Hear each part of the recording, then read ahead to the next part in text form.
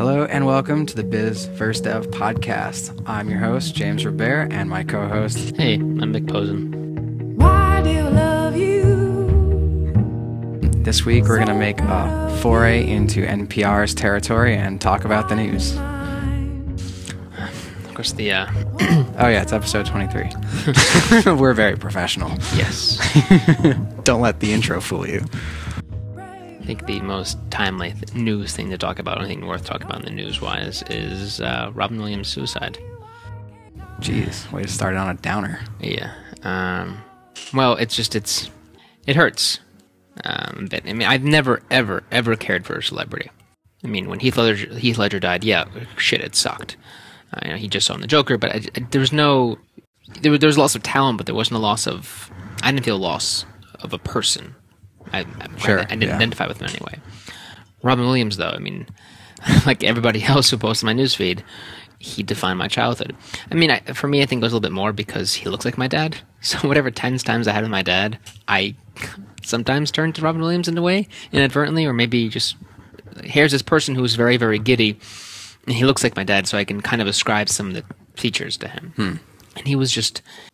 Robin was so in tune with all of his craziness and all of his sadness that the only way he was able to make us laugh so much was that he was so in tune with it. And you need to have a complete... I mean, maybe I guess he wasn't prepared to handle it, but at least exposure to it. For some reason, his doors were unlocked, and he went to all those different places, however dark they were. And he was able to come back from them and then just spew out a whole bunch of stuff. Very, very silly stuff. His accents, his energy. I mean, it's clear that he struggled in some way. I mean, it's not as if he found some sort of enlightened space where he was able to deal with his demons. He did have 2 forays into alcoholism, lots of drug usage. And part of that was possibly because he couldn't handle fame, and then just being around that type of environment where he was constantly indulgence was facilitated in every possible way. It was almost a way of life. And he lost one thing, lost another thing, but he was always... Everything I've read about him, and granted the best things about him are coming out now, was his relentless kindness. I remember reading today about how someone's daughter came on set. She was 4 years old, and he overheard that she said she was hungry, and he walked over and he got her a muffin. That's just what he did. He gave a comedy. He was screaming out the window at a group of 200 people when they came outside, I think, from his house or for an interview or something along those lines, or people congregated, and he just started chatting and just giving funny bits. He just went on and on. I mean, and he definitely had his downtime. He had his, he observed. He was quiet. People thought that he looked sad, but he was digesting the world. But he was so unbelievably expressive, just uninhibited. That was the thing. Whatever came to mind in every possible way, it just happened. It flowed. This is why so many people were so affected by it, because I don't think that there was enough, and there's such an outpour for someone since Michael Jackson. Like Maya Angelou passed recently, and I don't remember seeing that much on Facebook, but today... Who? Maya Angelou. Oh. I slurred that word, sorry. But here, maybe just my generation, we identified with this person more. I remember people who are older to identify with Maya Angelou more. But no, this year... I mean, the level of fame was really, really different. It's true. And opposed to, poetry, you can only connect so much to with someone who's more expressive, and you see his nonsense. And he made a life out of being silly, but in a very calculated and introspective way, where it resonated. It wasn't just some crude humor. He made it count, and there was that too. Crude humor. Of course, but he made it count. It wasn't needlessly crude. It wasn't tasteless. It went over the top, but it was never tasteless, because we knew where it was coming from and where he was coming from. So I guess probably his reputation in and of itself preceded him somehow. But we get so lost in day-to-day stuff, and I mean everything that I guess this goes back to the sharing economy, social economy discussion we had. But what we have, the way we live now, is not the way we've ever lived, and by the same token, it's not the way we're ever going to live. But we forget that. We think that everything that's around us is exactly how what the world we were born into. This is what we think it is, even though everything besides this thud is my dropping something. Besides physics, and which is even then that's somewhat, we're still discovering exactly how physics work, given that the two most popular theories of gravitational theory and quantum mechanics are at odds with each other. They can't inherently coexist. So finally, when we figured out what the unifying theory is, it's going to blow our minds entirely. But there's nothing objective. Nothing remotely objective. Everything, every single mental schema interpretation is subjective. We have a limited scope of what we view, of what we can see, interpret, and understand, and even visualize of our environment in terms of processing something. We have shrimp that can see more than us. Well, there's a lot of things that can see more than us. And that whatever mental schema we have that we operate with, we can shirk it off and adopt something new. And if you travel to any indigenous culture, they view things differently. There's one indigenous culture that they can count to 0, 1, 2, and then many. They just haven't had a need to count beyond 2. That's fine for them. And it's hard to imagine a world like that, or how people function. Can't be many people.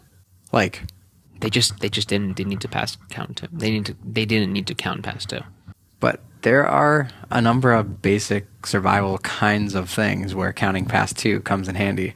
Like, this isn't like ivory tower stuff. This is like, if you take only 2 people to hunt, I don't know, say a bear. So you take many. Okay, if you take 3, you're still probably going to lose. If you take 5, then you'll be okay. Maybe they have gradations of many, so it's still like they're still counting in a different way, but they haven't needed to develop. Or maybe they're so in tune with their community. So how do you differentiate between a family that has 1 child versus a family that has 2 children? You call them a family? We're trying. It's like so. We're trying to interpret how their minds work using the mental schema that we've developed. We can't. There has to be more nuance than just. I'm sure there is, but we can't interpret that because we fundamentally have.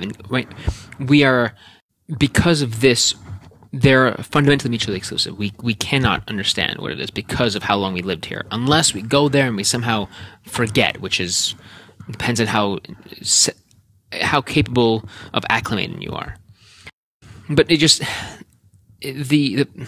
with all these mental schemes, you can kind of cherry pick. Should you be able to get to the point where you can really, take off your mental sarcophagus and put on a new one if you want to. You find one that fits and then you put on a new one.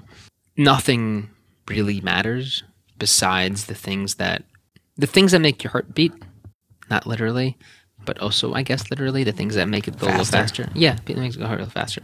That's what counts. The memories that, this is such a cheesy thing, especially coming from somebody so young, but you don't give a shit about your job. You don't give a shit about your education. At the end of it, you're not going to give a shit about any of it, but you're all going to remember what impact you made, who you cared about, and not a frivolous impact.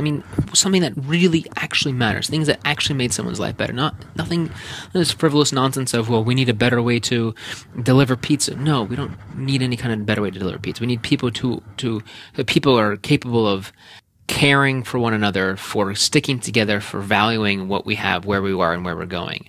So there is no need to actually work. There's no ultimate biological principle to work. There's a biological principle of some sort, or maybe some sort of inner system of creation, of creating something. But you look at animals, they don't really need to work. They need to survive and do things to survive. We've crafted a whole system of different careers and different pathways, and these self-perpetuating notions of, well, do this and build out this other thing so that these other things can work. You have to build out a judicial system, and you have to build a criminal system and a penal system, and these things all work together. But if you let them all fall apart in some way, you can restructure what life can come to, or what the things that you cherish value. You fast forward years, to any kind of utopian society. I do want to say fast forward there and not just picture one. Fingers crossed we don't just wipe ourselves off the planet or have another religious outbreak or Ebola outbreak, whatever you need. To a place where, can you imagine a time when people are more in tune with, I guess, what life is supposed to be, or what I'm alleging life is supposed to be, People are in tune with themselves, with the planet, with each other, living harmoniously, and the harmony is really the key thing. Live according to nature's principles and improve upon the things we can improve. I'm having a hard time really believing that what you're describing is real life, a real possibility of the future. I'm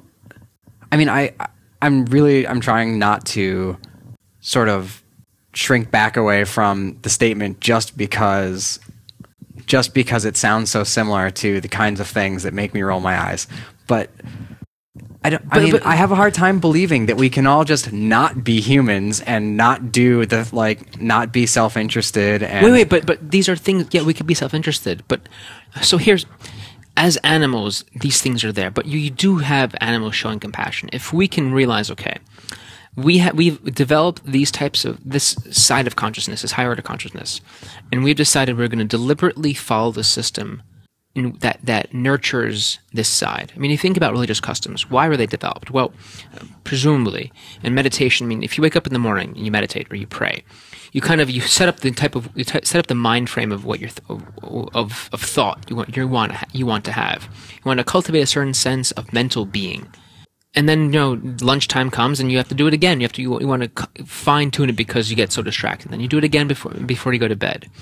This is the type of prayer that people have. I mean, some people pray 5 times a day, some people pray 3 times a day. Muslim faith it's 5, Jewish faith it's 3, plus a couple other things like before and after food. You try to instill distinct awareness, and you cultivate an empathy and maybe not a fear, but an awareness that there's something bigger beyond you of some sort. And if it's for the sake of cultivating community, I mean, if you wonder why do so many religions focus on cultivating community, bringing people together, because we're healthier that way. We feel better. We have found certain things, certain ancient wisdom has proven time and again that we work better this way. So yes, I don't know that that's necessarily using the word proven in that sentence. I take issue with. I don't think anyone has proven that we work better either way. I mean, certainly humanity's greatest accomplishments have not occurred using that system. I mean, the world is more secular than it's ever been, and we're accomplishing things that no one ever could have dreamed of. Well, so this is what I'm saying about religious, not that you need to have this fear of God instilled within you, which I'm very much against this anthropomorphic notion of a God, but the wisdom that's inherent to religion in the communal sense. And this is where I guess I wonder if this is because I'm speaking from the inside out of the very distinct notion of culturally Jewish but religiously unaffiliated, which is so uncommon. I mean, you don't hear about I'm a culturally Christian but religiously an atheist. It tends. Yeah, but the whole idea of culturally Jewish but religiously whatever atheist or anything, it doesn't even matter religiously, is kind of the effect of culturally anything when you spread out a culture. Like when you take a group of people that are all of one culture and then you spread them all over the place. Well, there's been Jewish diaspora for thousands of years, and there's still been that sense of there's still been these that's traditions. Sort of a geopolitical artifact of Jewish heritage, right? Well, yeah, I guess it is inadvertently so, but it's not a. The idea of communities and sort of the sense of belonging to a community and all of the positive benefits that has, I think can be reaped without any kind of shared race or shared culture or shared society. Which is, well, I would say without shared race, without shared culture, but you need to have something shared so you have this sense of belonging. What I would like to see eventually is us go to a sense of belonging on a mass scale. So we realize, wait, hold on. So first, we're all stardust. We happen to be all stardust in this particular form that's taken shape as humans. We're all on this one planet that we're in the middle of destroying. And we're among these other animals who are also here that are also made of stardust, but they're shaped a little bit differently.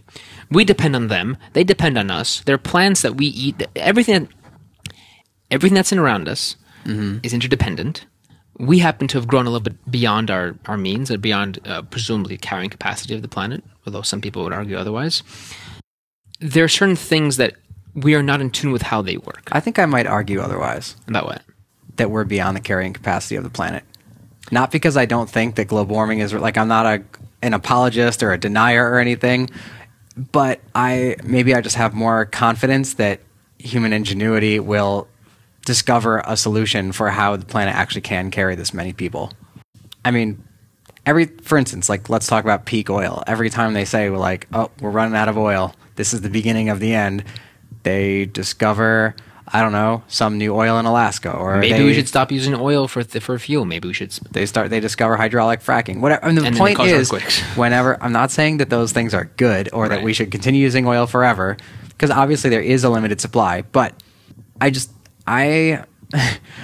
going to sound like a libertarian, but I actually think market forces solve those kinds of things really well. And whenever we say, this is the end, the planet can no longer sustain, insert anything here, it always seems to turn out that actually it could. Or we just haven't caught the effects of it yet. That there's going to be a delay. We've crossed the threshold and there's going to be a delay and then it's going to hit. Yeah. And so, for instance, the world is getting warmer. And are we going to have to go into climate engineering? What do they call it? Geoengineering? Mm-hmm. I mean, maybe, probably. But can we do that? I mean, we've never done it before, but I have pretty high confidence that if the survival of 6 billion people hinges on it, yeah, we would actually succeed at changing the climate through engineering mechanisms. Assuming that we have the savvy to do that. I'm sure that people work on it, but... Well, we didn't have the savvy to do hydraulic fracking, and now we do. Well, that's because there's money to be made there. And there will be money to be made saving 6 billion lives. I'm quite confident. But that's the problem. There isn't. There's a massive cost in it. But that's why we haven't made too many moves on equipping ours. Yeah, but you're not counting the fact that all of those 6 billion people and their the per capita GDP of the planet will be... If you tell someone you are going to die tomorrow unless you shell over half of everything that you're going to earn for the rest of your life, people will still say, okay. You can take half the planet's GDP and put that towards geoengineering, probably. We just have to get to the point where enough people, we haven't, the problem is, I think, until we reach that panic moment, yep, nothing's going to happen. But that panic moment will be when it's too late. I suspect that the panic moment is going to be exactly that, a panic moment. It's going to be like a Wall Street crash. Nothing changed about the economy from one day to the next, except for that people realized that it was bad. And then all of a sudden, everybody's trying to pull out their money from the banks. Like there's bank runs happening that, Freddie Mac and Fannie Mae are getting bailed out by the government. And there's secret, meetings between the government officials and, basements and all this stuff happening. And nothing really changed from one day to the next, except for one event, like one threshold was reached that sets off a chain reaction. I want to go back to the self-interest thing for a second. Self-interest? You see animals that function well together. Mm-hmm. And every now and then you have one that stands out, and they fight with another, and occasionally monkeys attack one another, and they do have tribal warfare, and yes, they do some odd things that we consider, according to puritanical values, to be immoral. But for the most part, from what we've observed, they seem to work pretty well together. I mean, insofar as you consider that what they do is what they are. Yes. I remember when I was younger, I used to think that all animals hated each other, and that all animals they were driven to attack. It's a funny way to look at that. I don't know. I guess that's just what I learned, that when an animal sees another animal, it's going to try to kill it, and that's it. There's no. Where did you get this idea? I mean, I see animals not killing each other all the time. I learned it in Russia. There were no squirrels. You never saw a dog and a cat not kill each other? So funny story about cats and dogs. When I was younger, I used to think that cats are female and dogs are male. I had that sort of notion as a young child. I remember that. That's a very odd thing to have. I guess I assume that there's one type of animal, and these are just the two forms of it. So one type of four-legged animal that goes into the house, and these are the two forms of it. There's a function of active animals of some sort that we also have, because the whole evolution thing, I know it's still a theory and all, we still have this primitive mammalian, primitive brain structure. Man, the rest of it, yes, we've gone a little further. So there are ways that we can figure out and observe, with enough introspection and analysis, and for sure we'll get into big data eventually here too, how to improve upon what we know. But inherently speaking, we cannot go against our nature. We cannot stimulate evolution. And if we do, we're going to, if this is somehow possible, we're going to evolve in a way that's detrimental to us. Just because things evolve doesn't mean they're necessarily the best ones. If we have people who are better at staying up late of being less sensitive to light, I still wonder if that's going to be good for us. I think technically every species is considered to be perfectly evolved for its niche. And the only reason why species become extinct is that the conditions have changed. But the problem is that we refuse to accept that we have that we have a That the niche. conditions have changed? No, we refuse to accept that we have a niche. We instead think we can live anywhere and everywhere. Well, we're pretty good at it. But then when things go bad, we realize, oh crap, how dare nature destroy us so much? Why is God so bad to us? Or why is nature so bad to us? We should change nature. Let's build a dam. Let's affect this massive population. That's what we're good at. We are very skilled at doing those We things. are very good at changing our environment, but to the point that the environment is destroyed because of us. I take issue with that idea of destroying the environment. We're only changing it. The world will be here long after we're not. Right. So I remember Carlin had this great bit where he said, the planet's not fucked. You're fucked. The planet's going to be here long after you're gone. So you might go extinct, but the planet will be here will be just fine. Because over time, although Even the idea that we're going to ruin the planet for the other species, I think, is misguided. I mean, whatever wiped out the dinosaurs didn't wipe out everything. yeah, I mean, I guess there's an egotistical lamentation here of everything that was good for us now is going to die out. And you think about the things that we eat now. In some ways, why are certain fruits and vegetables so synergistic with how our bodies work? Well, because we are on the same planet, we evolved in the same exact way, so there's going to be some kind of cohabitation response. Mm-hmm. If we destroy all the plant matter that exists now, we as who we are now are going to die out and they'll be into something else. I think it's us refusing to accept. It's not that we're destroying the planet. We're destroying the planet that's suitable and hospitable to us. We're making it possibly less hospitable to us. Definitely not. Well, I mean, in terms of if water levels rise, there's more that's going to be less hospitable. In general, things will be... I'm not saying that if we just keep doing what we're doing and just ignore what's happening, mm-hmm.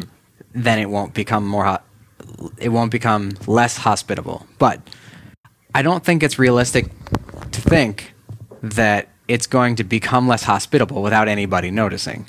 So once it starts... We will definitely notice. Yeah, right. So once it starts to become inhospitable, mm-hmm. people are going to start devoting resources towards changing it to be nice. Maybe we'll discover that living under the sea is actually not that inconvenient. We'll have BioShock in real life.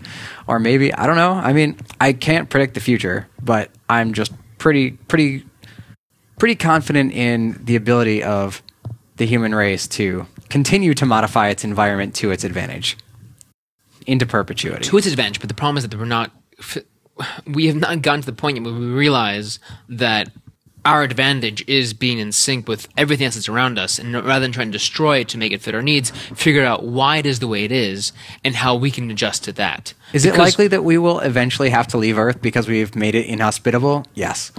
If we can survive long enough without killing ourselves, which is pathetic, we probably will. No, but just think about how dare a species destroy a planet because of its selfishness and its refusal to cooperate.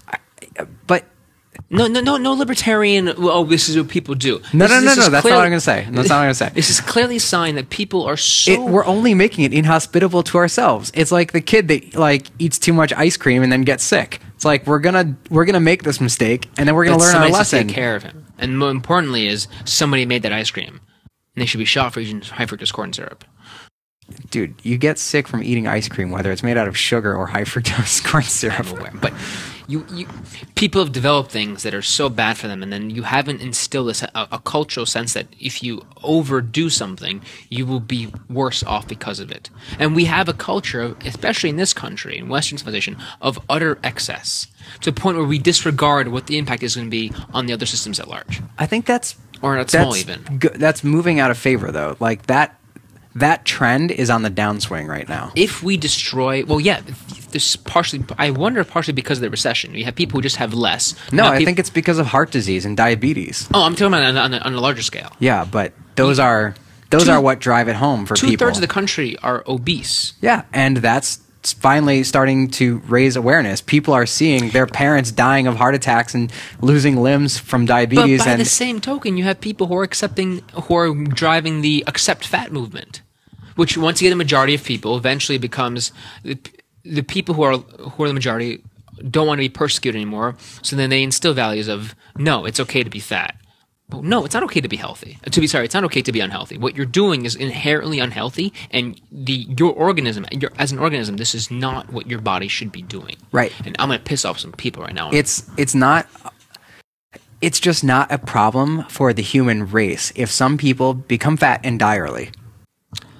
On the whole, everyone is going to notice in not very many generations that you live longer if you are not fat. And if you exercise, like, it's not going to take, I mean, it only took one generation in this country, right? Like, the baby boomers just like went crazy with, their diet, and they're not exercising. And the very next generation was like, whoa, let's do that less. And I mean, like, I don't think that's going to stop. I think now we're even more the next generation after the millennials are going to be even more conscious of, hey, like, my body is basically a complex machine, and the fuel that I put into it kind of matters. Oh man, I miss my wife by generation. What? I miss my potential wife by generation. You missed your potential wife by generation. Well, it's not that no one is doing that now. No, I know. It's just that more people are going to do the it. The society I want to live in is the next generation. Although, I mean, you can say that about everything. If you offer me a time machine, and I'll say go forward as far as possible. Like, take me to the peak of human civilization, please. But do you realize how much of an ogre you would be there? No, I really don't believe that is the destiny of the human race. No. As in, like, relative to them, how much an ogre you would be. How big I would be? Just like someone who's an outcast. Well, I mean, physically, mentally, you would be perceived in some way as being a very much a rejected other. Although maybe if it's a pinnacle civilization, maybe they'd be like, no, we welcome everyone because we have now achieved nirvana. Doubt it. By us all. That's not the same species. Well, by then, yeah, inherently. One can only hope. Let me rethink that. Maybe I want to go as far forward as I can still interbreed with whatever humans are there. I don't want to go and be a Neanderthal in the Homo sapien era. What's your wife going to say about you talking about interbreeding with people in the future? How dare you, James? It's not really that I want to breed with them. I just don't want to be a different species from the people that I go forward to. But maybe they're very accepting. Maybe they like a little bit of kink. Maybe it's just big love, except for the entire species. Yes. Lots of love. All right. Let's change gears a little bit. I'm glad we got off the... Well, I could lament Robin Williams a little bit more, but let's... Also in the news today, watch Dead Poet Society. If you haven't watched it, just watch Dead Poet Society. It'll make life worth it. BuzzFeed. Speaking of movies, apparently BuzzFeed is going to make some. Lots of money. Well, lots of funding. So they took, what was it, $50 million in venture funding? Is that right? I think it was more. I thought they took $50 million from Andreessen Horowitz. Let me just check that. So BuzzFeed has an $850 million valuation, and they're taking $50 million from Andreessen Horowitz. And from their press release, it says that they're going to expand BuzzFeed Motion Pictures to focus on all moving images from GIF to feature film. Sorry. Spit take? Spit take? No, I was allergic to your pronunciation. GIF? Sorry, I don't do shitty peanut butter. It's mediocre peanut butter. It's got nasty oils in it. Yeah, but at least it doesn't separate, which is convenient. No. Let's take a slight detour. Things are natural and they separate. We are spoiling ourselves silly and harming ourselves in the process by demanding that something look pretty at all times. Oh my god, this is your rant from like 6 episodes ago that you didn't get to do. What? About fruit being beautiful. It's okay for your vegetables to be ugly, remember? Yeah. In fact, I thought I did do the rant. No, you didn't. You emailed me a link and you're like, let's talk about this, but then we didn't. Oh, yeah. Well, it's linked in the show notes. All right, let me figure out how to get back to that. Okay. About the supermarket that displayed ugly fruit. I mean, ugly vegetables. I guess ugly fruit. Did no one buy it? Is that the Everybody fake one? purchased it like crazy. They bought the ugly stuff? Yeah. Well, because there's a campaign around it. Oh, Yeah, well, but- I mean, that's not... I mean, I don't But know. we're so demanding of things being, quote, pretty. We need food coloring in. So sodium nitrate and sodium nitrate, which are two very Can you pronounce those very... sodium nitrite and Oh. sodium nitrate. Okay. There are two preservatives that are most common, and sodium erythrobrate. Those are the three most common preservatives found in processed meats. They're notoriously known for being carcinogenic. And what do? They extend shelf life and they add a reddish flavor, a reddish hue to the meat. Tastes like red. Not the Kool-Aid. And it's disgusting that we need to preserve our foods by giving it a fake color. This is why I think there's a story about fish, about why some tuna... No, I'm blanking this We'll now. blame our physiology. One looks more tasty than the other. But we're fooling ourselves into having something look artificially tastier. We put food coloring in the process for the sake of it being food coloring. We have to put... Oh, you want to talk about Soylent today? No, I don't want to talk about Soylent. The people who are behind Soylent are so completely and utterly it's the pinnacle. We're near the pinnacle of Silicon Valley arrogance and just ineptitude. It's to process, to understand. Wait, well, bigger how are they parts of inept? life. Wait, let's deconstruct this. How are Because they inept? They think that life is a combination of is just simple matter of let's take the following vitamins that we've thus far determined to be valuable to nutrients and create a drink out of it and replace natural food. Well, it's How- made out of natural food. They how- just put it all together. How dare you, Dude, this is not new. No, but how? And I'm against all of it. How dare you attempt to reconstitute what food is, and to pass this off as this being some kind of entrepreneurial progress? Well, okay, it kind of is, because- the sheer hubris on the founder. Remember, he said that he hopes that, and maybe I heard that from some that this is maybe just him being over the top because it's part of a show, but. He envisions one day that we'll have, at every sink we'll have a sink of water and a sink of Soylent. How out of his mind can somebody... He's not that crazy. That is his that's his marketing face. Is it really? How does everybody know this marketing face?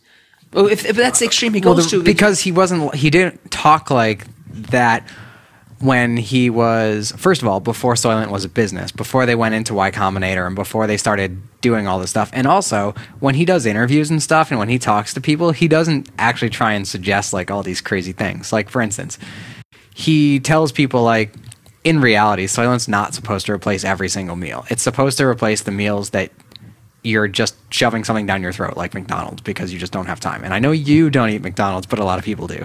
Well, they shouldn't. McDonald's should be out of business. Well, clearly they're not. Because our values are in disarray. We're prioritizing horribly, to quote T.I. Who's T.I.? He's a rapper. All right, It's so ironic because then he later on went to jail for weapons or something. went to jail It's for what? morally- For weapons. It's from the song "Live Your Life," which sampled Numa Numa. The Fat And we're Kid dancing. prioritizing horribly. Is this a lyric? Yeah, from the song "Live Your Life." All right, clearly I'm out of touch, It's from 2009. which is not that long ago. That's 5 years. Wow. Yeah, summer 2009. I think it's came out maybe like spring. 5 years is really not that long ago. It's pretty long ago. Well, anyway, I mean, okay, so for instance, people who are on feeding tubes in hospitals, like, have been receiving a full nutritional value sort of sludge, which goes down their throat in the feeding tube because they can't eat. And this is something that's been done. It was done a long time ago. And the only difference between Soylent and that stuff is that one of them costs like 100 times as much because of the whole medical industry. Okay, then give it to the people who need sludge. The people who can actually eat food should be nowhere near sludge. Well, food is just a combination. I mean, all the protein in Soylent, for instance, comes from rice. It's rice protein. It's like, it's not crazy stuff. It's just rice. So? And that's kind of how all the ingredients are. Like, the only thing that really kind of rubs you the wrong way is the insinuation that you could replace all your meals with it. No, it's that you take something and you break it down to bits and pieces and then you reassign it without... Food is more than some of its parts. There are things that we... It's kind of not, though. Chemically, it's not. Your body It doesn't most care. definitely is. It is exactly that. And I wanted to link an article in the show notes. I remember reading about exactly this, how you can't just live off vitamins and just drink water. It's not... We haven't ascertained every That's part. because you need calories. You can't just drink vitamins and water because you need the protein and the carbohydrates and the fat. If you had all Yes. three of those things mixed in with the vitamins, then voila, But it's food. But still not, because food grows in a certain way. Yeah, but Soylent is made out of stuff that grows in a certain way. Then it's reconstituted. You take parts away, and you. It's like you take beef stew and go, okay, this is an acceptable meal. Then you put it in a blender, and now it's brown sludge. It's not different food. It's just put in a blender, and now it's sludge. So you're saying that everything in Soylent is just one, is every single food that I don't know how they determine what food you need to eat. I don't like this someone to dictate. If you want to replace your food, you can replace it with this, but what's in it that I'm missing? Does it have garlic, parsley, and leek? Well, they publish what it's made out of. It's not a secret. Right. I haven't cared to look at it. I just think that you're like allergic to the idea. Yes. To the point that you're not really giving it a fair shake. I mean, it's made out of real food. Shake. I'm in favor of people eating real food as real food in the form of real food. Okay, what is yogurt real food? Because it's a uniform sludge, but it's got a fair number of nutrients in it. Well, it's not uniform sludge. It's a processed type of food. You throw in bacteria. I mean, I can't have yogurt, and coconut yogurt's chock full of preservatives and nasty other things. But I mean, the point is, it comes out as a uniform substance, which is made out of a lot of other things through a process, Right. just like Soylent. So But Soylent just happens to have the yogurt- characteristic of being the Yogurt right. happens to be.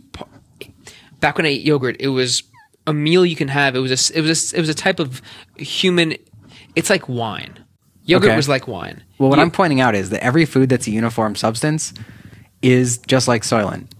The only difference is that Soylent happens to be the almost perfect balance of all the stuff that you need, so that if you didn't eat anything else, you would not have any major deficiencies. on the lifestyle values metric, Soylent inspires and encourages people to give up the time that they need to eat, the time they need to acquire food, to cook it. This from the person who complained that they have to get up early just to shovel enough food down their throat. Yes. Just last week. Yes, but I wouldn't replace that with something else, and then just because eating food is it's a grounding process. But Soylent is eating food. I mean, No, it's not. Soylent is making food an inconvenience.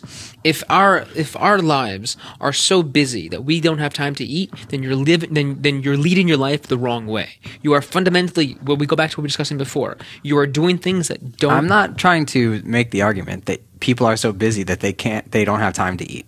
That's where meal replacements go, because if it's for when you're on the go, like Go-Gurt, that like the preservative laden sugar. Okay, but that's not the argument that I'm Sludge. presenting. The argument I'm presenting is if at a time it, for whatever reason, is inconvenient for you to get good food. There should never be a time where it's inconvenient for you. What if there's no good food around, like where you happen to be? Say you're traveling and you're at the airport. All you really have as an option is airport food. You're not allowed to really bring anything into an airport. Like, so I what do bring you food. I bring food to the airport. you can't bring liquids into an airport. Can't bring liquids, but you can go in. All right, so you can security. you can bring fill a water almonds, bottle. but it severely limits your food options. I mean, you can bring dry foods, but that's No. You can bring. I've brought like a whole tray full of like rice and gluten-free meatballs and vegetables, and that was my food on the plane to Israel because I was worried that I might not get gluten-free food. okay. For whatever reason, if the food available that's currently around is not great, Right, then Soylent is a much better option than a lot of those. Right, but I would argue is forget Soylent. Focus on making food more natural, making sure that when people are, that what's the food that's offered in an airport is normal food. Okay, but that's putting it out of your own control. Now you have to rely on the airport you're at having. I'm the good talking food. about. Well, this is what I'm going to go back to. Our values are in disarray. Well, if you can't change other people's values, which you can't, then alternatively you could Well, convince them to eat something that's Well, you- actually you- relatively you have good. to start somehow. And I mean, I don't want to be overly idealistic, although that's the fuel that I'm running on. But I also want to be defeatist, and I think that you're adopting a defeatist attitude. Like, well, you can't change it, so you might as well just eat this shit.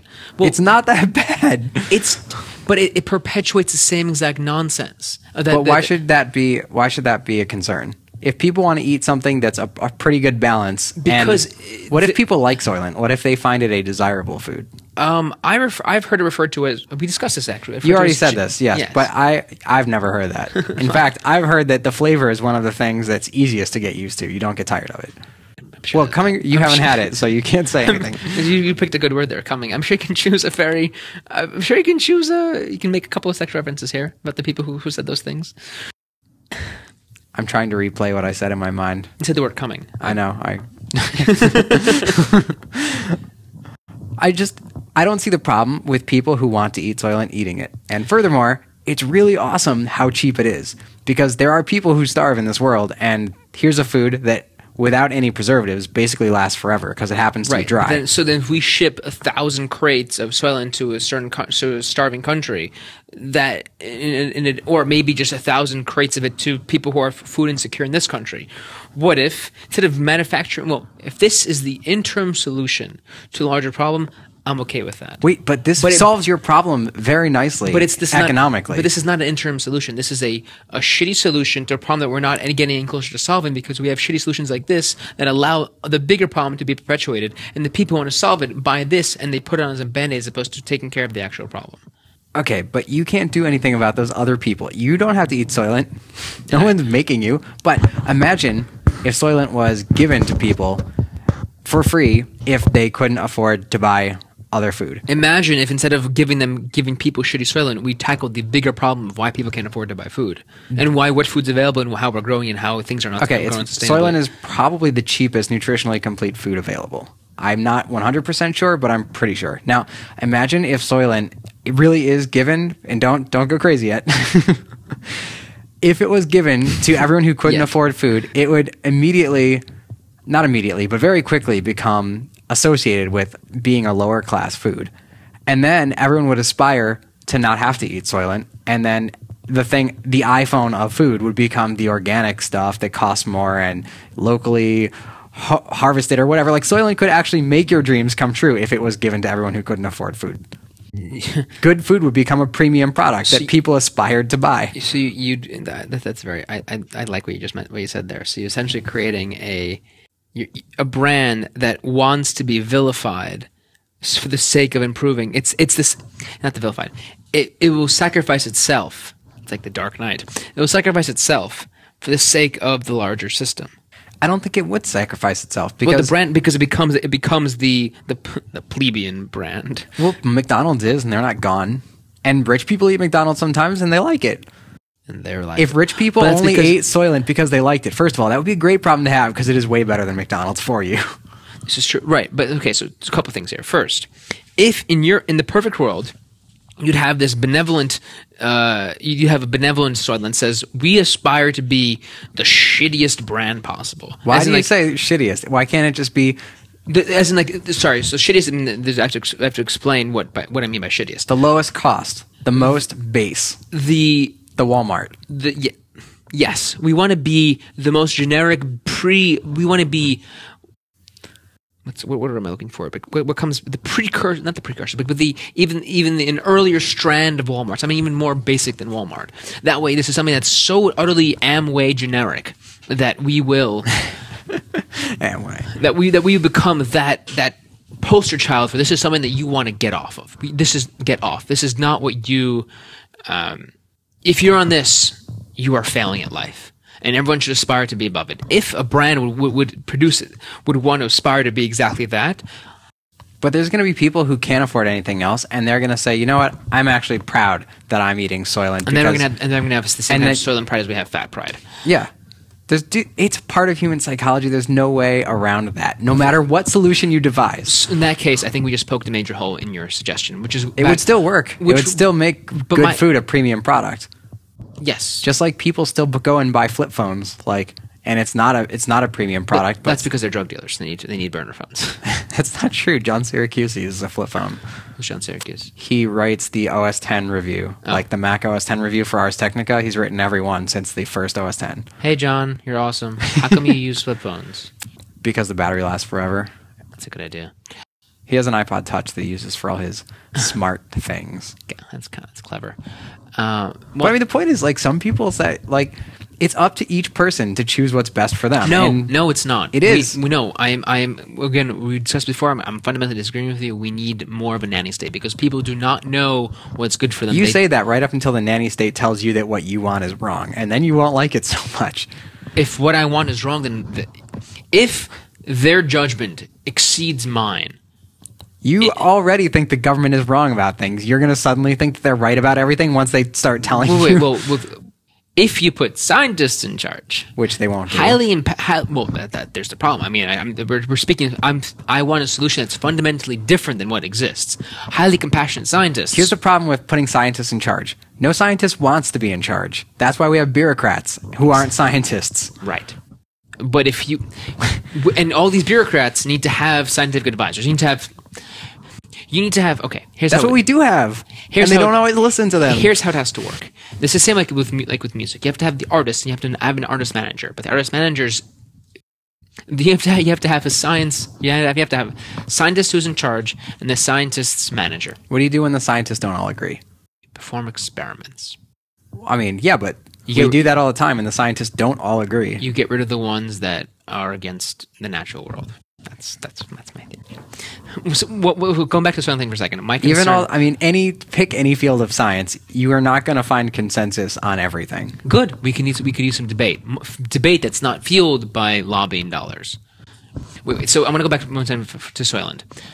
But if we give this as food to somebody else, we create a system that's dependent and unsustainable. What system we want to eventually go to is everybody eating good food. If people are eating Soylent, and they'll think, well, this is easier than eating real food. Why am I going to value real food? So to circle back to we're making the planet unsustainable, I think if every one of the 6 billion people on planet Earth was eating Soylent, we'd be able to probably balloon up to a population of 20 billion before we didn't have enough resources to produce Soylent for everyone. That's terrible. We need fewer, not more. I'm not saying that we should have 20 billion people. I'm saying that you said that the planet cannot sustain the population. And if there is a solution, if you make a really cheap, easy to produce food and everyone eats it. But that's not the way we're supposed to be living. That's not living that's not living a life that's in tune with how our bodies are supposed to function on this planet. Firefly? No. Okay, well there's this maybe it's sci-fi. It's sci-fi. But it's kind of like more Wild West than sci-fi. Wow, I would hate that even more. I mean, did you like Star Wars? I hated Star Wars. Okay, well, I also hate Star Trek. I don't like. There is this great scene in Firefly that I think you would enjoy, where one of the people on the ship, they're like on some planet, comes back with a small wooden box, and they pull it open and like show it to the entire crew, and everyone is like, "Whoa!" And it's a strawberry. And apparently it's like super expensive, and it's like, how did you even get that? That's where we're going to, because we don't value the nature that's in wisdom. We think we know better. I think we think we could create better. Well, what do you not like about Wild West stories? It's same plot. The only thing I liked remote related to the Wild West was City Slickers, being under nature and being in that wild environment. That was pleasant. So you don't find the idea of pushing the boundaries appealing at all? Not that way. Dead Poets. If I want people to push the boundaries, I want Dead Poet Society, not independent young guns living a. Well, no, that's not what Firefly is. They're not young. They actually are like the leftover people who were part of the resistance of like a civil war, and they're like the people who are still alive, and now they're smugglers. They're kind of like staying on the fringes of... No, you asked me about Wild West in general. Yeah. Which is very much... But that's not what Wild West stories always are. Westerns usually have older characters who Westerns are not based on how the Wild West actually was. No, I know. But I'm saying as a sort of a... What do you call it? Frontier genre. Frontier. Not spaghetti westerns as a genre, but just the sort of the idea of the frontier as a story element. I find it very appealing because I find frontiers in general appealing. Exploration. I mean, maybe if you have one, I'd rather see some story about Magellan's life, Amerigo Vespucci or someone. Okay, but that's the same kind of story. A realistic story about Magellan's life would be a frontier story. Sure, but I don't want it to be in space. I want realistic fiction, not science fiction. Although I want to get into, I want to read things like Dune, things like that. I have a copy. You want to borrow it? Maybe. This week's book recommendation is Dune. I do want to explore. I mean, I also want to read some more. I want to read Ray Bradbury. I want to see how these people have these massive worlds in their heads that they create, and that are based on. I think the issue with sci-fi, and we may have discussed this before, is that especially if they create a creature, it is completely fabricated, which means that whatever creature, like if they create like an orc. Okay, there's no aliens in most sci-fi that I find cool. Well, so you have a certain taste of it, but they create creatures that I can't understand what the depth in them is. Okay, so They'll a sci-fi, sign- let's say, that doesn't have aliens in it. Like Asimov. There's no aliens in Asimov. It's just like, I mean, there's robots. Robots are pretty believable. I mean, So I think that I'm intolerant of the title of the type of genre of sci-fi because I associate it with things like Star Wars and Aliens. Asimov, I want to read more of, okay. especially given how long ago he wrote it. One of the most interesting things In about Bradbury. sci-fi is that you have smart people exploring what a possible future could be. Right, but this is where I think I'm a little hypocritical and contradictory. I'm fascinated by futurists, but yet I don't, and technology and how it works and how people explore these things. Yet I haven't explored this. You know what? I think it's nighttime. I do. I think nighttime and high time mean the same exact thing. I've Those are- never actually heard anyone like in real life say nighttime. Really? Oh, we clearly haven't texted enough. But to be fair, I also use very odd words while I text. Anachronistic terms is like one of your hobbies. Even the term anachronism, I love. See? Anachronistic. I remember this was back in the 6th or 7th grade. I was in a religious studies class, and my teacher asked, do you know what a word means that means something from a different time? And I remember, I think the previous weekend, my brother mentioned to me, we were watching A Knight's Tale. I'm like, wow, this is very anachronistic. What does that mean? It's a big word. Well, the soundtrack does not, I didn't actually sound like that, but the soundtrack doesn't fit the time period because they're playing like Queen. It was very much kind of mixed up. Yep. Um, The thing is, having old stuff in a futurist thing is not an anachronism. Old things can be in their future just fine. Right. Like, I can listen to the Beatles today. It doesn't make a story where I listen to the Beatles in an anachronism. Right? This is true. But yeah, for some reason that contrast still is interesting, funny, fun. When you listen to some of the singles, for instance, of like Fleetwood Mac, I was listening to Rhiannon yesterday on my way home, and it just does not sound like any singles I've heard. Now, you expect singles to be higher energy. No. There's definitely been a movement towards loudness and more like sort of like a beat driven Because you need because it catches your attention. catch your attention and it's so stimulating.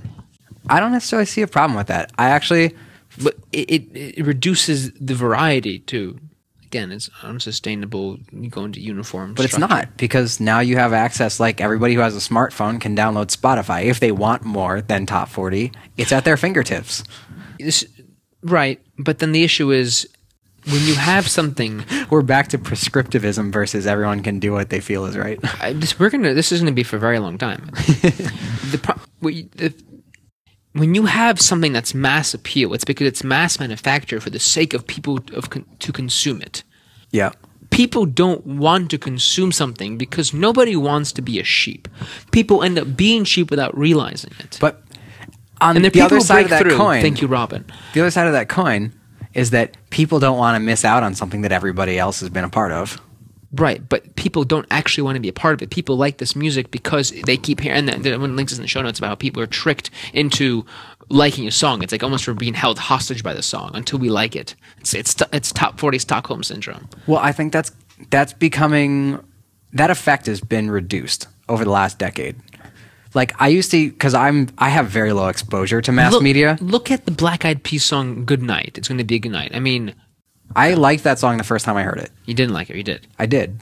Really? With all your James, you just went down a peg in my book. The very first time you heard it. The very first time I heard that song, I enjoyed it. And I looked at my phone, because of course I wasn't consuming it from mass media, and I was like, oh, Black Eyed Peas made a new album, and the rest of the album is shit. Oh, wow, then the rest of that must be really bad. It is really bad. It's really, really terrible. And I was disappointed because Monkey Business, I think, is probably the best album they ever made. Where's the love? I mean, I didn't like the song, but I like the concept of the song. I mean, Monkey Business, when they put it on MySpace, because that's how long ago Monkey Business was made, it was like the maybe one or two albums before the Goodnight song, whatever it's called. And like, the first song starts with this sort of like spaghetti westerns guitar, like James Bond-ish, which is not a spaghetti western, but you know, like the slightly distorted, like whatever. You can go and listen to the first song in Monkey Business if anyone actually cares. And I was like, oh, this is cool. The song is called Pump It. And Just pump it. I really liked that song. I listened to all 5 songs that they posted on MySpace. It sounds like a little surfy. Yeah, a little- yeah, kind of What's that? There's a term for this. It sounds a little bit like like kind of Kill Bill. yeah, James but there's a Bond. term for that type of surf music. And I'm I don't blanking right now. It sounds a little bit like it sounds like almost like a wave coming at you, like you would hear from Austin Powers. I guess. Anyway, I listened to the 5 songs that they posted from that album on MySpace like over and over and over again. I would just keep going back to the tab where MySpace was open and starting it from the first song. And like, I don't know, that's when Black Eyed Peas were like huge. They were big. I don't think it's true that this stuff is being forced on people. I think there is a contingent of people who like each of these songs. Not everybody does. Surf rock, apparently that's a thing. Surf Okay. pop, surf rock. Wow. In any case, who can really say that one type of music is good and one type of music is bad? I mean, it's completely subjective. If one type of music is specifically designed, so the music we have now is like candy. It is developed in a synthetic way. No, I would say that was true 10 years ago, and it's becoming less so. It's less saccharine We're getting than better it at was. it now. We're getting saccharine as in, no, sorry. It's like fast food. It's intentionally designed to be high in fat, sugar, and salt. So it appeals Except for listening to top 40 music doesn't make you live less time. It doesn't give you a disease. If you like it, you like it. but you like it because it appeals to your senses that have been tricked. So we realize, okay, our physiology says we like the following things. They find a way to exploit that. It's marketing.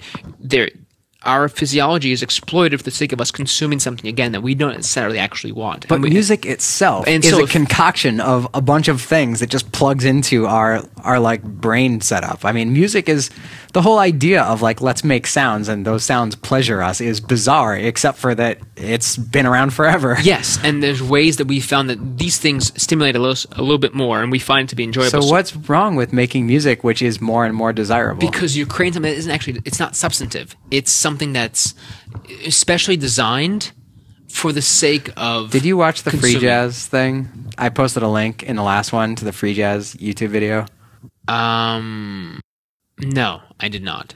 I kind of think that everything I hate about free jazz, you would hold up as this is what musicians should be doing.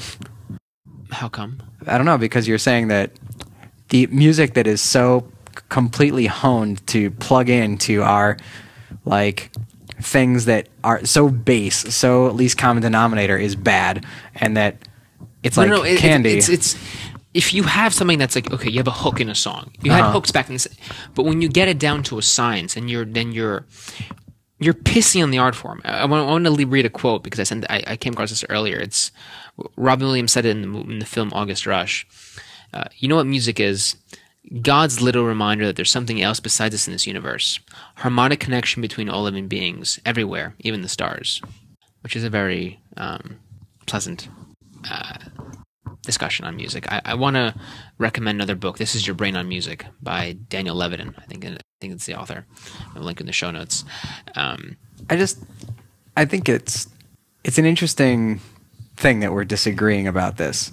Me I've gone through all the stages of hating popular music and thinking the music industry is horribly messed up.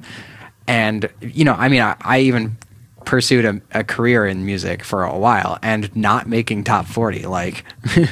But then I sort of realized that all these conspiracy theories that music lovers come up with about how the record industry is shoving things down their throat I don't believe it anymore. I don't think it's true. I think the record companies, especially now with the internet, people discover what they like, and the radio stations just play what they think their listeners will tune in for. Okay, so I spent less time working music than you did. The fact that Daft Punk can be in the top 40 to me is just like evidence that. Well, yes, times they are changing, but once the established acts, and these established acts are the ones who have a label behind them. Like, I remember when I first heard Sam Smith, I heard, wow, this guy is kind of like a male Adele. And then I send that exact text to a friend. Hey, have you heard this guy? I like this song. Like, well, first of all, he's popular, so that's why his music spread. It's because he's put out by a larger machine. Uh-huh. And he said, yeah, those are exactly the words that Rolling Stone said, which made me think, wait a second. This is likely that this image is so fine-tuned that we have a manufactured artist here that has a certain skill set, and they found, okay, how can we tackle this particular hole in the market? They view music as there being a hole in the market. I don't think that's true. As opposed to having actual artistry and craft. There is actually a hole in the market, and some artist comes in and fills it, and then the music industry just snatches them up and promotes it because they see that people like it. The music industry I hope it's like that. The music industry really isn't a big enough business to support this level of conspiracy. It used to be massive. It never was that big. Billions. It was unsustainably big because they're charging the entire $20 music for a CD. industry is smaller than just like the 5 largest corporations. Probably smaller than any one of them. I'll bet you Apple is worth more than the entire music industry. This could very well be true, but... And I use them as an example because they are the largest company. Yeah, but within this industry, you have people who are very much indulgent. Okay. And prone to enjoying the lasciviously finer things in life. And I do mean and I use the term finer in air quotes. So why would those people promote the basest, most least common denominator music? Because that's what's easiest. Because you hook them in. A burger that's fat, that's full of fat, sugar, and salt. And there's tons of sugar in the bun.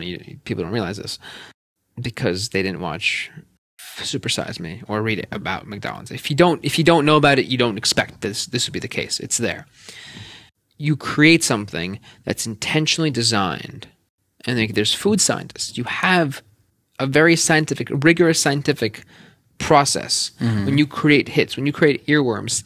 This is what's been known to be a hit. This is what's known to work. This is the timely thing to have, like lots of OOOs in songs, which is really big in like 2010, 2011, like at the end of 2012. And how is this evidence of a music industry conspiracy? There's no conspiracy. They're making things that sell, and they're making it on a mass level because this is the thing that they can dish out, and they don't have to take a risk on it. All right. I think that there is a reason why the college radio station that plays Belle and Sebastian and Flaming Lips does not accumulate listeners away from radio stations like BLI that play, and I'm naming like whatever New York stations, but that play top 40 music.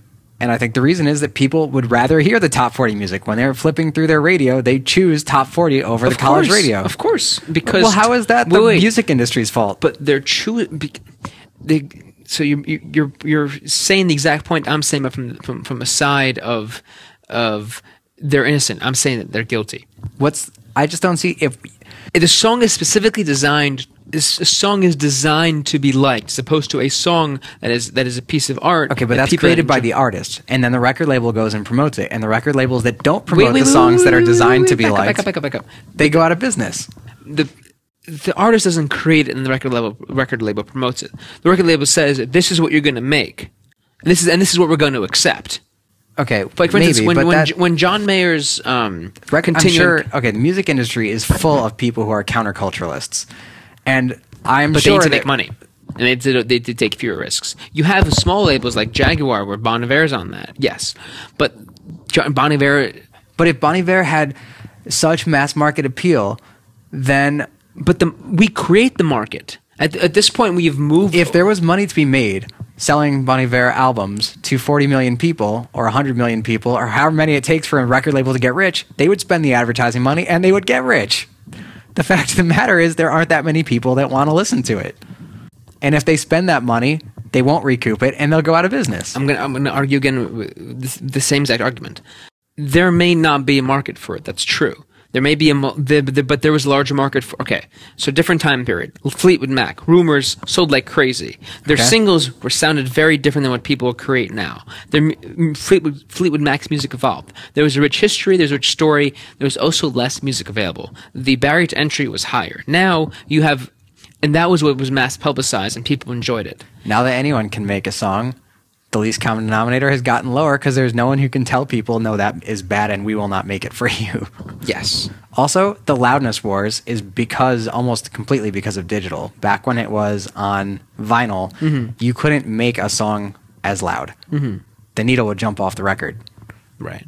I remember not only loudness, but you also get rid of certain subtleties in the music. I don't know the exact. There's audio files that'll tell you that, but that's more or less been debunked. Like a 320 kbps MP3 has not lost anything in terms of what you can actually hear. No, that meant the way it was recorded. That some things are intentionally are highlighted. I mean, I don't know, maybe, but that's just how they made the song. You can make anything as highlighted or unhighlighted as you want when you're in the studio. Yes, but I mean, the propensity has been to go towards that. So now we have more artists.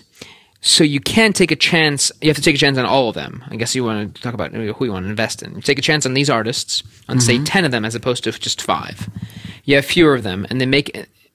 The more secure they are in their position, the more they have to create a piece that resonates with more people. You can take the niche but the approach. internet has changed all this. This is why things are changing, because you don't rely on a record label to give you distribution. Anyone, I mean, take it from me. I'm on Spotify. I'm in Amazon. Like, you can go to any music outlet and buy an album that I made, and I didn't go through any labels. Which don't do it if you're listening to this podcast.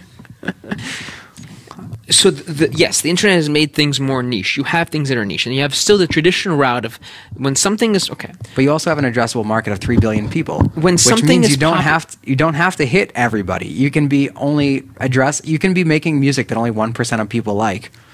Yeah, and so look at Dave Matthews Band. Ugh. They have a very rich. Well, I'll take Black Eyed Peas over Dave Matthews Band any day. You non-hippie.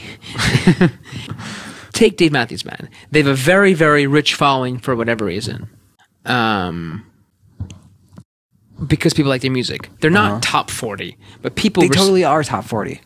They have really long songs. They're not top 40. Yeah, but their music has been in the top 40. How long ago? I don't know. I hate Dave Matthews Band. The fact that I know about them and hate them is evidence. When you have something that has absolutely mass appeal in a way, in a place where there are options to not have mass appeal, it's because it's the lowest common denominator.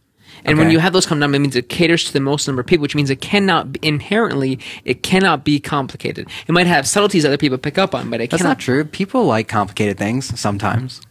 Look at the bell curve of intelligence. You can't have something that appeals to everybody. Kids movies that make jokes for adults are the perfect example of why that doesn't have to be true. Just because you don't appreciate one of the subtleties doesn't mean you can't still like the overall thing. I just said that. I made that caveat. Unless there's a subtlety that appeals to the other side, like Pink in the Brain. Some of those jokes go way over your head, and like, but as an adult you pick up on that. Some cartoons have really now they've just gone more and more basic. When you I don't know. SpongeBob has all kinds of adult jokes. Like you can watch Cartoon Network, like anything made for children, and there's usually like a contingent of adults that also love the show. I don't think that's going away.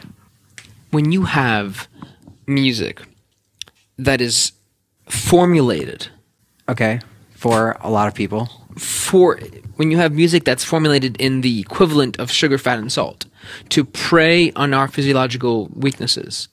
But it's not a weakness because it's not sustenance. Music is just art. It's designed to plug into those physiological things. It's designed to stimulate us in a way, but we don't feel satisfied after, because then we move on to the next song. We don't. No, the difference is it's more like a disposable razor. Like it doesn't last as long. A super simple, catchy but not much to it pop song. And what's the point of that? It's only good for 50 or 100 listens. And that's the problem. We don't create a relationship with anything anymore. The same way we speed through relationships, and this is the job. Radiohead is doing just fine. Swipe right for Tinder. Swipe right for this on this new job. People don't take the time to just be slow with something. Radiohead is doing fine. I don't follow with Radiohead. What's your... Radiohead makes long, complicated songs. Yeah, not at all top 40, and they aren't going through labels anymore, and they're making tons of money. So this is the Dave Matthews example. You have a smaller subset. Radiohead appeals to a very smart audience. And it's a subset of the population, as opposed to it's not a mass audience appeal. They're Well, not. you're complaining that there's mass audience appeal things out there, but what's the problem with them existing if Radiohead can simultaneously exist and make money? Because there are people who don't know that they're being duped into doing this, into consuming this, and then If making. they don't know, then they don't like music very much. This is where As a consumable, music is the kind of thing where if you like it, you always have to seek out new stuff. when you are a kid, Yep. your parents protect you from the bad things. Back now, there are more bad things to protect you from. There will be no Black Eyed Peas in this house. Yes. When you have your parents protect you from the cold, from the rain, they feed you. You don't know you don't know that these things are bad for you. You don't know how to protect yourself from this. I'm advocating that you have people who don't know that this music is designed to take advantage of them, so that what's happening now is what has not happened before. We have taken culture, and the same thing we discussed episode 3, it's been usurped by marketing for the sake of people consuming something so that these companies can make money off of it. And All right, then I think this argument, I don't think we're going to convince one another, but I want to ask you, what would your ideal future be for the music industry then? what was the more... Like, what future for music would make you happy? Well, my future for music includes my future for everything else. The government tells you what you're not allowed to listen to? They, like, outlaw things once they hit the top of the charts? No, they outlawed... Not outlaw. That's all government can do. That's their only power. Forget government here for a second. You have a cultural and a value shift that advocates and clamors for sincerity, authenticity, and not being duped into taking something and consuming it. To mull things over, to go slower through things. Slow things down. And eventually go to a system of patronage and a minimal... So you think that podcasts as a medium is kind of evidence that that's happening already? I mean, I listen to 2.5-hour podcasts happily. Soon. Yes, slowly but surely. Okay, so we're heading towards your ideal future. But why does the old stuff have to go away? Because it's not old stuff. Because it's a temporary... It's a lengthy and I hope temporary glitch in our system of how we view that we want to exploit people. I would be very, very sad if an album like Monkey Business doesn't get made anymore, or if Zed doesn't exist anymore. Zed is like one of my favorite DJs. It's totally just like whatever, simplified. Like he just takes pop songs and dubstepifies them, basically. I don't have a problem with that. My issues with exploitation of any sort, exploiting the environment, exploiting people, exploiting. Inherent to exploitation is this conniving manipulation. It's interesting that you use the word exploitation, because exploitation is fundamental to our ability to not be hunter-gatherers anymore.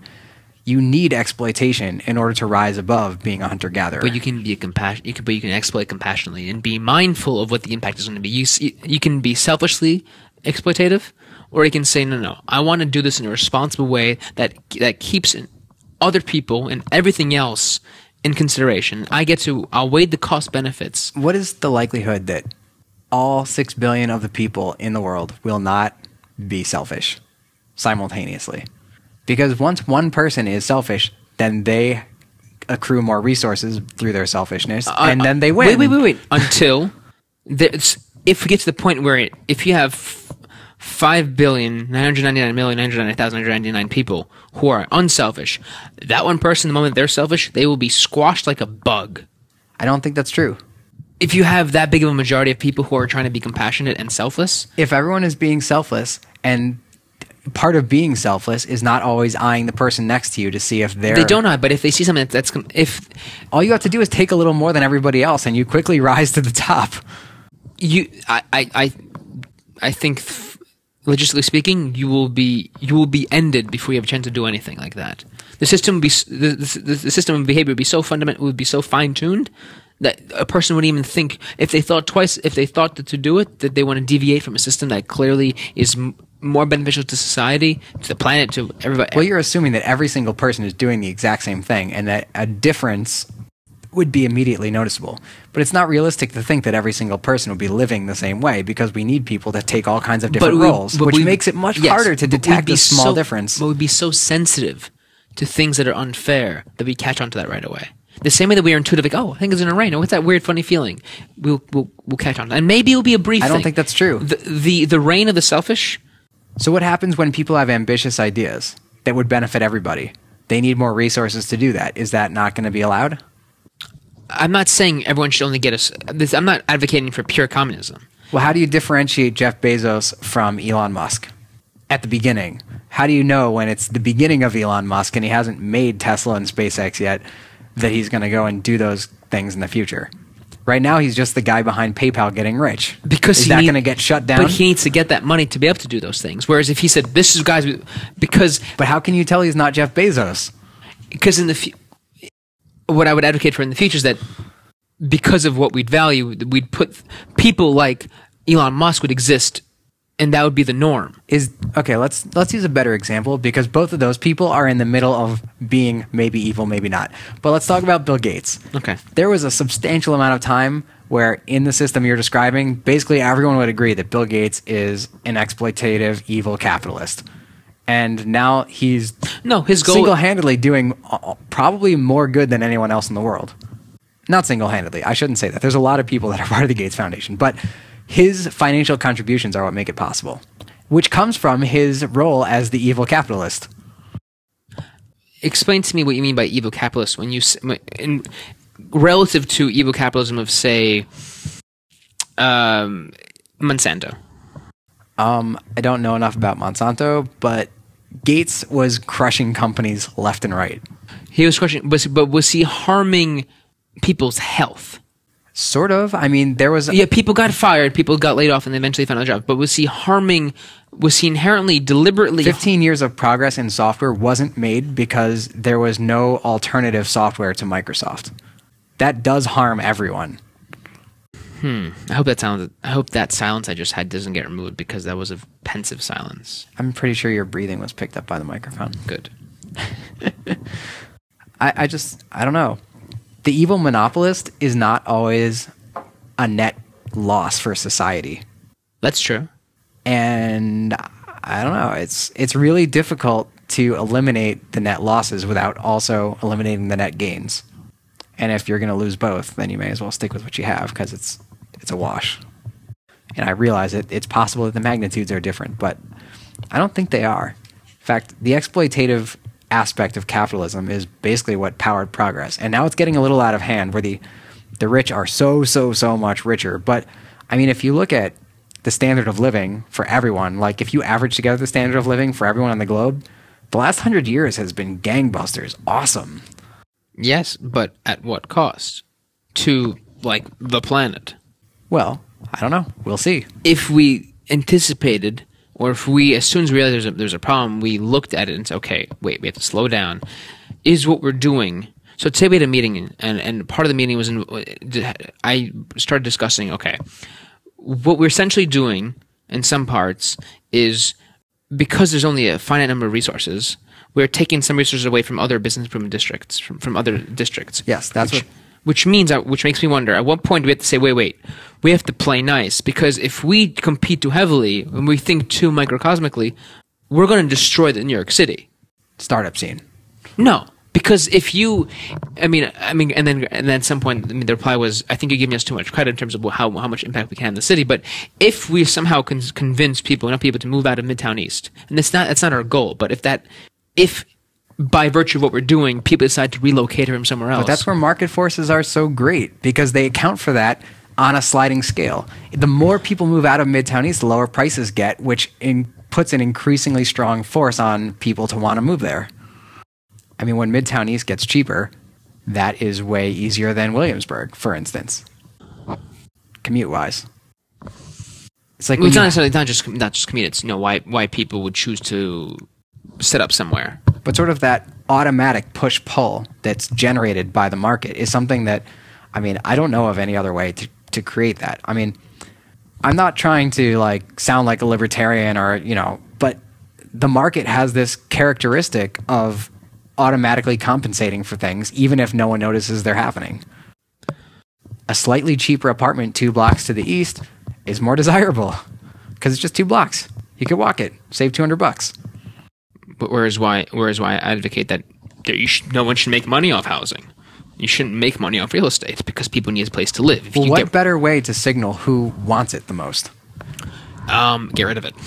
You can't not charge people for real estate because everyone wants to live in the desirable neighborhoods and no one wants to live in North Dakota. I mean, you can't just say move wherever you want. Everyone will say, okay, I'll take the penthouse in, I don't know, on 23rd Street. People might fare better there. People might fare better in North Dakota than New York City in terms of having a more natural life. But you give up so much culture by being in North Dakota instead of New York. There's a lot of culture in cities that doesn't exist when you're just living by yourself in the middle of nowhere. You miss the opportunity to meet people. You miss professional opportunities. You miss all kinds of things. The internet is not a perfect replacement for those things. Man, I could avoid people in North Dakota. That'd be Hey, great. go ahead. We could do these over Skype.